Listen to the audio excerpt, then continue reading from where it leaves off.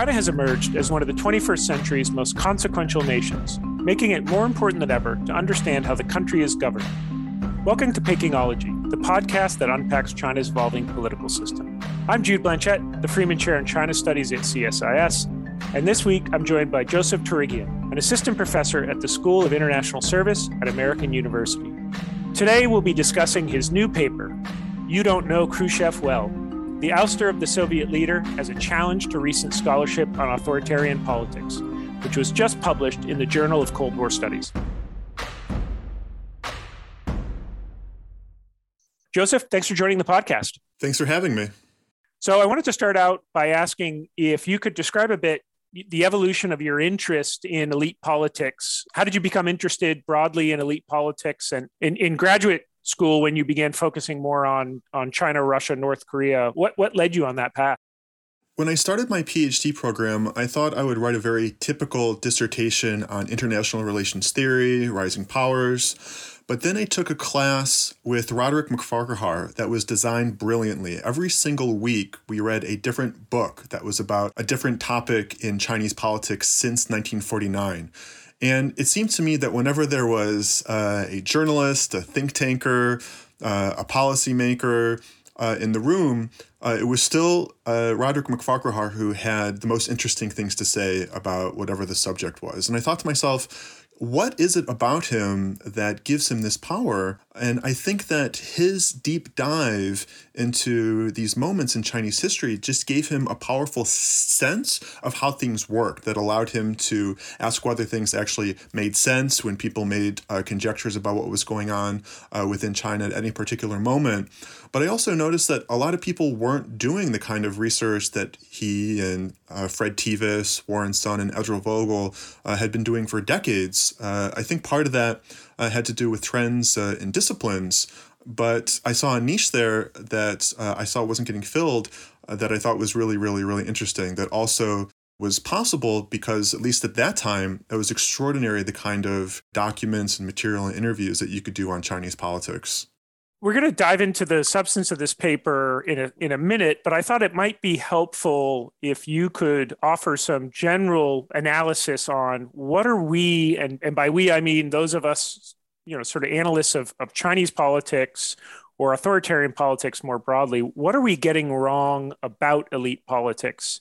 You've written quite a bit, some provocations and even in private, emails you and I've had and edits you've provided on papers. I noticed that you often find, limitations in some of the general framings or heuristics that I think many are using to think about elite politics, especially contentious politics, up to and including coups and leadership challenges. So if I could just ask you to kind of summarize, what do you find lacking in some of the analysis that you see out there? And when I say some of, what we actually know is you really are meaning me.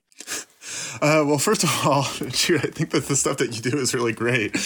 And I'm not just saying that. And, when it comes to elite politics, there's a paper that I recommend written by Frederick Tevis, who I just mentioned about, the black box of elite politics in China, where he talks about how observers who were writing about Chinese politics at the time, we now know based on material that has come out later, didn't get it quite right. But it's not because these people were dumb. It's not because these people necessarily had an agenda.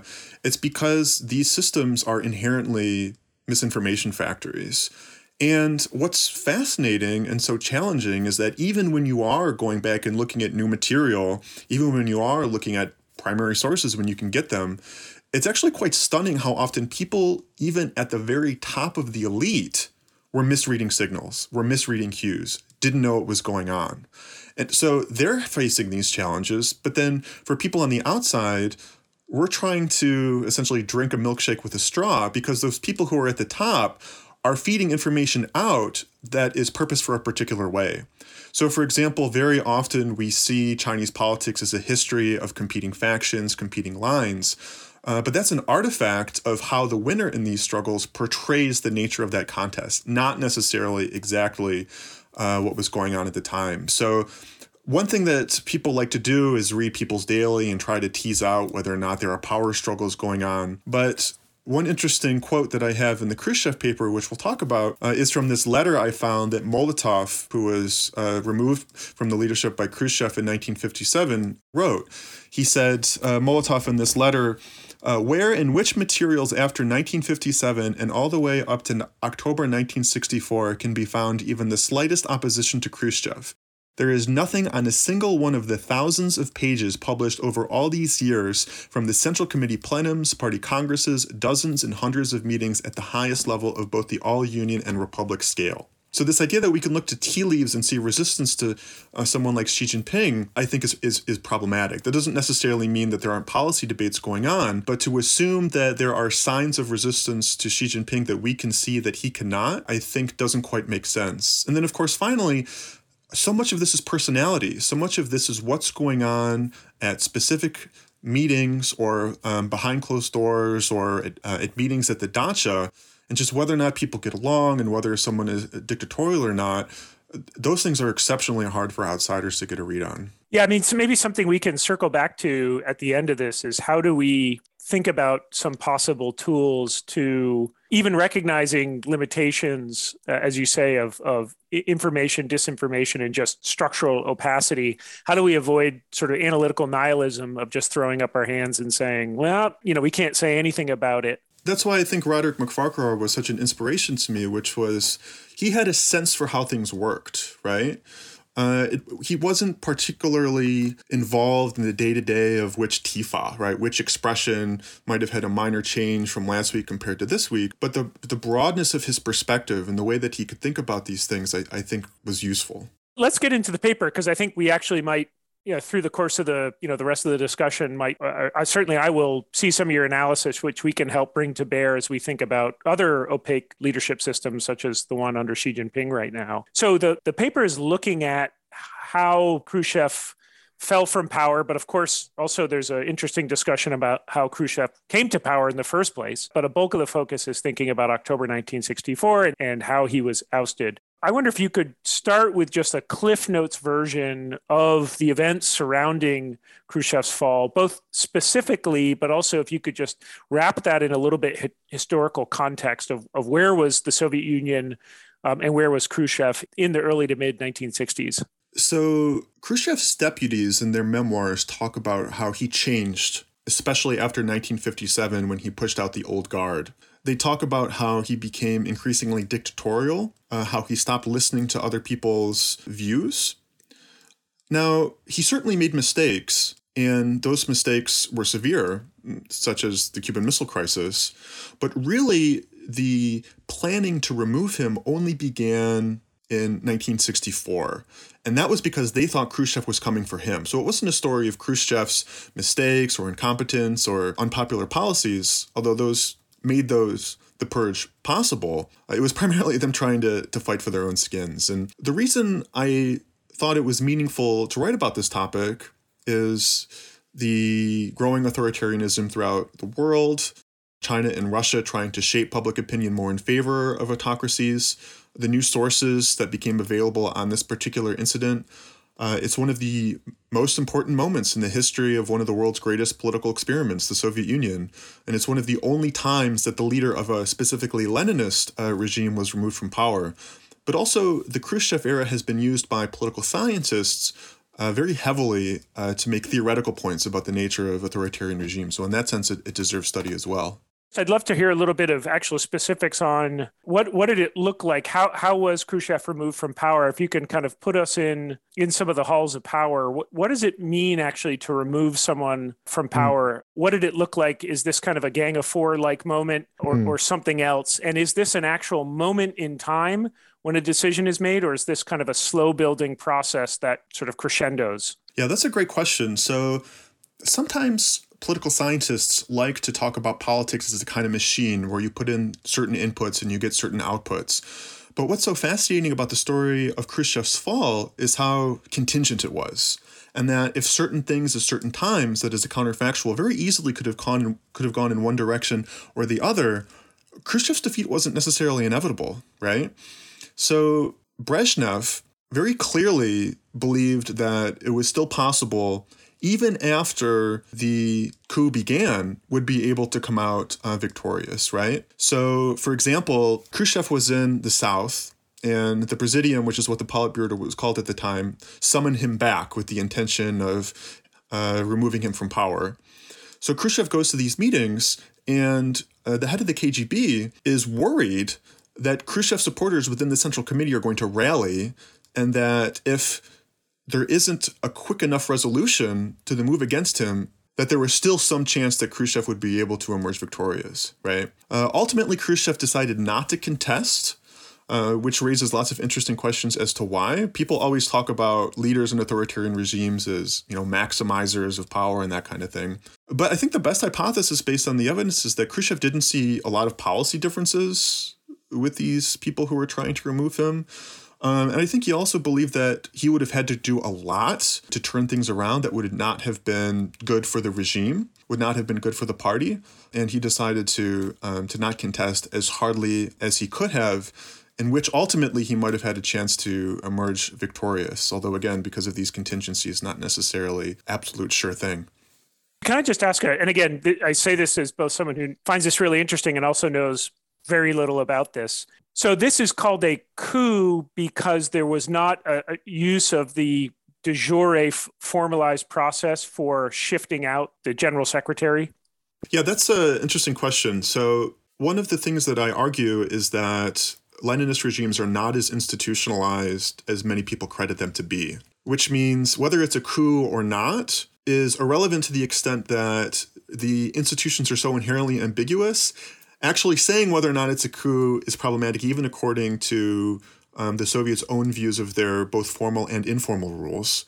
But if you do look at how the rules were supposed to work, at least written on paper, the plotters did not exactly adhere to the way that the party would expect them to, because they didn't confront Khrushchev about his problems in a so-called inner democratic way. They just decided to remove him. And there has been talk about the role of the Central Committee, right, which is the bigger body, more authoritative body, which sits below the Presidium. And this was not a case of them activating the Central Committee. It was in a sense a sort of double coup, where they wanted to remove Khrushchev from power, but also not give the Central Committee enough space to ask too many questions, or even more dangerously, resist this move against Khrushchev. So there was a lot of maneuver here that was going on. So one way of describing it is that it's a knife fight, but it's a knife fight with weird rules as well, right? Where you want to win, but you also don't want to go so obviously beyond what the rules say. So that's why Brezhnev considered simply arresting him, may even have considered killing Khrushchev, but then decided that, the reputational costs for the party and for him wouldn't have been worth the even more like chance that it would be, a decisive victory for the plotters. If I may, I wanted to roam around this horizontally for a minute, because I hadn't thought of this till you were just talking about, even if we're thinking about China today or historically in China, and certainly in the context of the Soviet Union, I think it's easy to think about one extreme, what clearly a coup would look like, especially if we're thinking about the use of force to physically remove someone and detain them. But in the more quote unquote normal operations of leadership politics, does feel like it's very, very fuzzy to the extent, for example, is Xi Jinping, the formalized process by which Xi Jinping would be voted into power at the upcoming 20th Party Congress, of course, is not the process by which Xi Jinping will continue on in power, right? That is the veneer of it. So if we accept, I think there's a lot of good consensus now, especially Xi Jinping has helped confirm this, that a lot of these rules for succession or elite politics was far less institutionalized than I think many gave credit for. How should we think about identifying the normal operations of these versus the abnormal, given that this is all within a non-institutionalized context? Because if it's hard to define something as a coup outside of very, very clear examples of, again, the use of physical coercion or violence to wrench someone from power, it must make it hard, right, for us to be able to externally look at this and be able to understand, are we seeing a sort of a normal operation of power or something emerging which might indicate that there could be a sudden shift, right? I'm not sure that's a particularly clear question, but I was just No, I intrigued by think your idea of like, it's even hard to say it's a coup per se. It's not like there's a firm bed of clearly articulated rules by which everyone already follows, and therefore mhm, a deviation or a violation of those rules is abnormal. In fact, the whole thing mhm. is a little bit of a blurry gray zone. So the fact that a group of senior leaders came to a decision that they wanted to make a change of leadership, and Khrushchev acceded to that without any resort to physical violence, in some ways feels to me like a fairly orderly way to transition power in an authoritarian political system that has non-institutionalized rules of succession. But I may be over-egging that point. No, I think that's a great question, actually. So, a few responses. With regards to this question of who would see it coming, what would those signals look like? Theoretically, if institutions were working well and there was a normal politics of give and take, you could see, or at least people within the elite could see, something coming, right? But I think that, at least with regards to Khrushchev, Khrushchev was dictatorial, he was mean, he even threatened to shove a memo up someone's nose. But when you would go to parties at the dacha, they were obsequious towards Khrushchev, right? And one of the key powers that Khrushchev had was that at any given moment, he could remove whoever he wanted to, right? So it's not this kind of thing where you make a threat against the leader and then the leader either, backs down or doesn't. Making a threat is a good way of, or even confronting them about pathologies and what they're doing. It's less likely that you're going to create to a more healthy political debate. It's more likely that you're going to be removed from power. The other thing to remember is that precisely because these rules of who gets to make what decision are somewhat vague, although there are party rules that, suggest how things would be seen, because it really matters whether a decision is made in the Politburo Standing Committee, the Politburo, or the Central Committee. That's why these power struggles are such a game of maneuver, right? And we see throughout both Chinese and Soviet history, and this I talk about in my forthcoming book a lot, it's like whether or not you can cut somebody off from being able to activate those other bodies, who has the advantage in which body, how the power struggle is presented to which body at what time.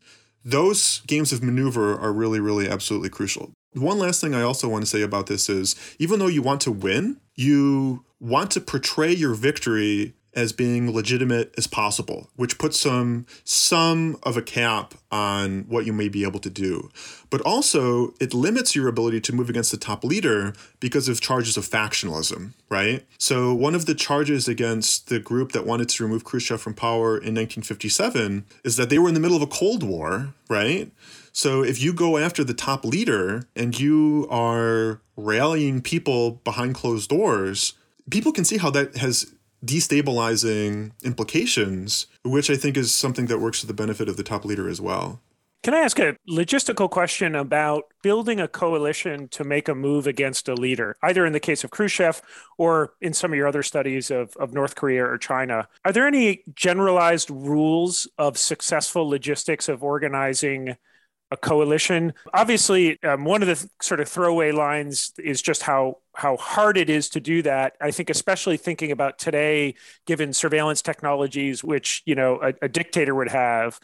But I would imagine even in 1964, there's an element of, obviously, an extreme element of risk and trust you are making when you tap someone on the shoulder and begin to probe what their genuine feelings are about a leader. And how do you begin to signal that you'd like to alter the status quo without initially saying that, given that you would open yourself up to, potential, defection or tattling. But what do we know about how that process works? Is it just a sequential snowballing of where, it begins with one, then goes to two, then goes to four, kind of exponential snowballing? Is there something else that you've figured out?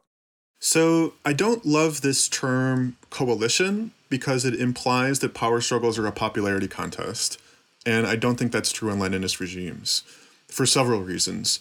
The first is because, as I was saying earlier, it's such a game of maneuver, right? It depends on whether it's Politburo or the Central Committee that makes the decision, which means that it's not one single selectorate and you're trying to get a majority within it. It's also how the rules are activated and who has the initiative, who can have a fait accompli, who can move first. So you ask, what is one of the things that makes you successful? If you can move fast and you can prevent the other person from calling for a different interpretation of the rules that would be more favorable to them, then you're in good shape. But also, if rules are ambiguous, then who decides which interpretation of the rules is right gets down to who controls the gun, who can apply force. So what's so interesting is when people were, teasing out positions within the elite about the removal of Khrushchev, at least 3 people asked before they gave an answer, what's the position of the military? What's the position of the KGB? And in fact, Brezhnev was not in the Soviet Union on the eve of the coup,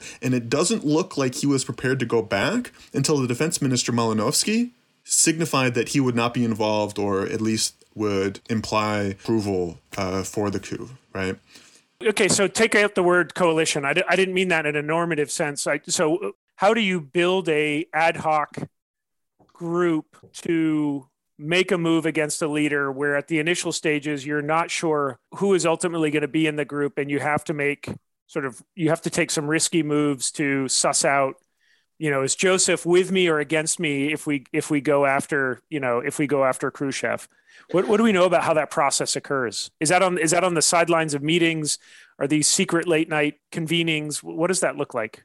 Well, it certainly wouldn't take place at presidium meetings or central committee meetings, right?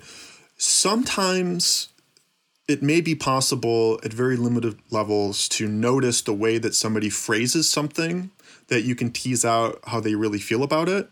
If you're seeing Khrushchev humiliating other people, that may give you a sense that it would be appropriate for you to approach them.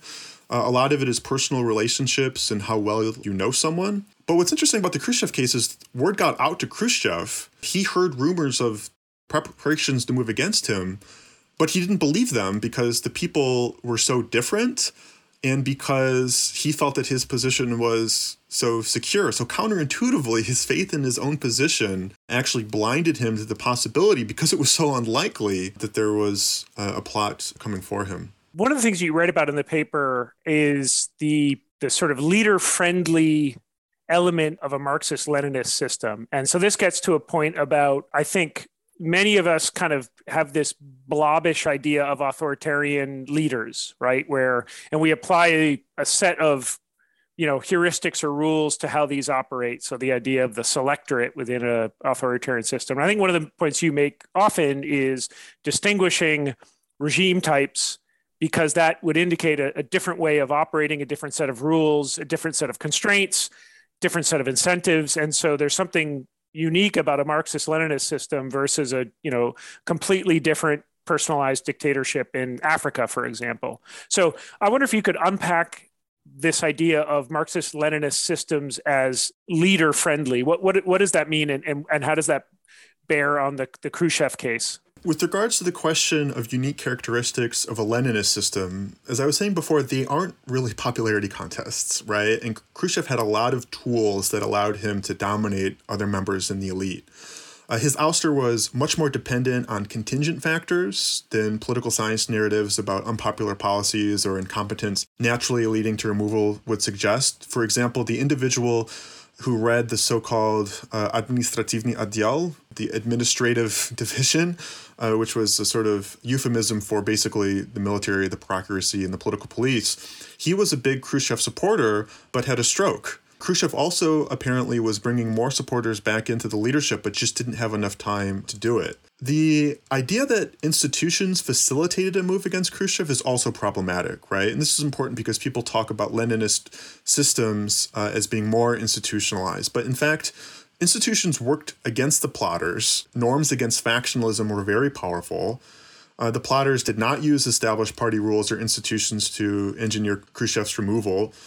It was a sort of double coup against both him and the Central Committee, as I was saying. It was a game of maneuver in an environment with ambiguous rules.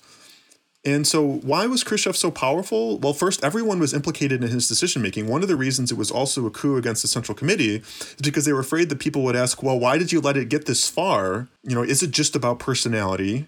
Why are you going to be the person to replace Khrushchev and not somebody else? Khrushchev used his organizational tools to set deputies against each other. He would have a first deputy and then a second deputy that didn't like each other. He often, if he suspected even the slightest treachery, would remove someone immediately. He could decide when and how meetings were held. Obviously not, the Presidium meeting that removed him, but his detractors hated that he would have these ad hoc sessions that he just packed and held at whatever time was most beneficial to him. And also he inculcated strong personal relationships with the KGB and military, so powerful, in fact, that he was quite shocked that they decided to go along with the plotters. I want to get through a few more questions here. We're kind of bumping up against time, but there's a lot to get into in this really rich paper. But if I could maybe just wrench this discussion and now kind of bring it up to the present, or take some of this and apply a comparative lens. I mean, one question I wanted to ask you is, you conclude the paper with I think a suggestion or a statement that labels such as kind of weak, and powerful are not particularly helpful. It's more complicated than that. I wonder if you could apply that to how we're thinking about, contemporary authoritarian politics, and specifically, could I ask you to maybe make a critique of the dominant way that we would think about Xi Jinping, for example? Why can't I make a declarative conclusion that Xi Jinping is a, extraordinarily powerful leader? Is it because there's a lot I don't know behind the scenes that we may not know until the archives are out there? And to tie this back to a point you made earlier, is it because, for example, I might be biasing or overweighting how much he shows up in the People's Daily, or, how many times he's mentioned in the history resolution? I wonder if you could just critique that for a minute. So political scientists use these dichotomous variables, right? Like strong or weak, to compare and contrast leaders, to tease out variation, look at patterns. But I think that type of research is valuable, but I do the kind of research that I do that was inspired, as I said at the beginning of the podcast, by Roderick MacFarquhar, because I think that exhaustive and rigorous investigations into very specific moments can help you conceptualize the environment in which these leaders find themselves and look at possibilities as opposed to inevitabilities that you would see in a cross-case treatment. And I think that really, if details really matter, that if you get them wrong, you get everything wrong, especially when it comes to elite politics, which are so extraordinarily based on personalities and contingencies. So I think it's more meaningful to talk about how power functions in different ways at different times than to use labels like strong or weak. And to give an example, people always talk about Xi and Deng as a meaningful comparison to make. And some people talk about Xi as being even more powerful than Deng, as Xi giving up on the institutional guardrails that Deng had established. And I think that obscures more than it illuminates. So Deng was extraordinarily powerful. I don't think that he cared about institutions in the ways that people think he did. And we can talk about how this narrative appeared. But Deng was the core. He believed that the party only functioned with a core. He told Zhao Ziyang that, look how the Soviet Union just held a very quick meeting and they invaded Afghanistan. The United States could never do something like that. They have to talk about it. When I talk to people in the United States, I never know who gets to make a decision because there are 3 different governments. But at the same time, Deng liked to have the final authority-making decision, but he liked to be not at the front line, right? He wasn't running a dozen different committees. He wasn't running policy at every moment. He didn't have to worry about that kind of thing because his relationship with the military, but more importantly, his prestige as a revolutionary leader made his position paramount, right? Whereas Xi Jinping, he's obviously an extraordinarily powerful leader, but he doesn't have that revolutionary cachet that Deng did. So when we talk about why are we seeing Xi Jinping's name in the paper so much, well, looking at history allows you to think about how the same set of evidence could allow you to make different hypotheses. You could say, well, his name is in the paper a lot because he's powerful, which is true, but he also may feel a need to do that in a way that Deng did not, precisely because he doesn't have the kind of natural authority that Deng enjoyed, right? But also, for Xi Jinping today, the first thing we should keep in mind is that we're still changing our views on crucial moments in Soviet politics, like the removal of Khrushchev, which happened 58 years ago. But ultimately, if we look to the past, and if continuities with the past are strong, what does that say about Xi Jinping? Well, it would say, if continuities are strong, that he's not in a popularity contest, won't automatically get removed if he makes mistakes or introduces unpopular policies. He would only be defeated with a lot of luck. Before that, he could do pretty much almost anything that he wanted. I think the most likely challenge to Xi would be a group of people that thought that Xi was planning to move against them anyway, and even then they would face a tough challenge, right? And, Khrushchev went out, when he saw what the situation looked like, but Xi Jinping very explicitly shortly after he came to power, gave this famous speech where he said, the Soviet Union collapsed because there was no one man enough to come out and use violence to resolve the situation, which was a way of Xi Jinping saying, I know that if two headquarters, whatever you want to call them, appear within the party, it's not about me, it's about the state. And I will make sure that I come out on top. Joseph, I had a bunch more questions, but in the interest of the attention spans and to try to keep this a half hour, I'm afraid I'm going to end it there. But this is, I just really highly recommend everyone go read the paper, even if you're not studying or think you need to study Soviet history. What I found so enlightening about it was the tools that you illuminate, which I think are going to be, increasingly imperative for trying to understand and navigate China's political system as we, sort of through a glass darkly try to understand China. And also I appreciate your work and your constant provocations as a reminder of the need for humility, contingency, and personality, as we try to think about these systems, because we both need to make judgments about these because this is happening in real time. And, there's not the ability to wait 50 years for the archives to open to make judgments about the intentions, and actions and behavior. But on the same hand, I think being relatively circumspect in the strength of conviction in these judgments is also required because there's just so many known unknowns and unknown unknowns about how they operate. So enjoy this paper so much. Look forward to your forthcoming books, plural, which again are going to provide some really important windows and insights into how these systems operate. So Joseph, thank you very, very much for joining us today. Thanks. I really enjoyed the conversation.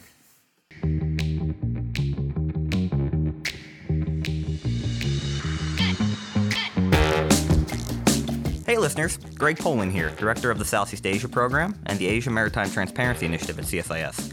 Just wanted to let you know that we're launching a new podcast on Thursday, April 14th, called Southeast Asia Radio. I'll be joined by my good friend and co-host, the brilliant Alina Noor, Director of Political and Security Affairs at the Asia Society Policy Institute. Hi, everybody. Along with Simon Tran-Hudas and other members of the CSIS Southeast Asia team. Hi. Every 2 weeks, we'll highlight the most important news from the region and dive into candid conversations with leading voices on Southeast Asia and U.S. foreign policy. We'll cover everything you want to know about Southeast Asia.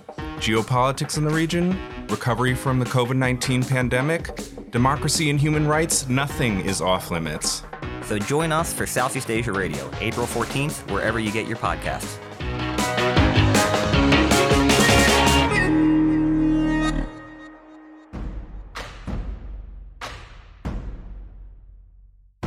If you enjoyed this podcast, check out our larger suite of CSIS podcasts. From Into Africa, The Asia Chessboard, China Power, The Trade Guys, Smart Women, Smart Power, and more. You can listen to them all on major streaming platforms like iTunes and Spotify. Visit csis.org/podcasts to see our full catalog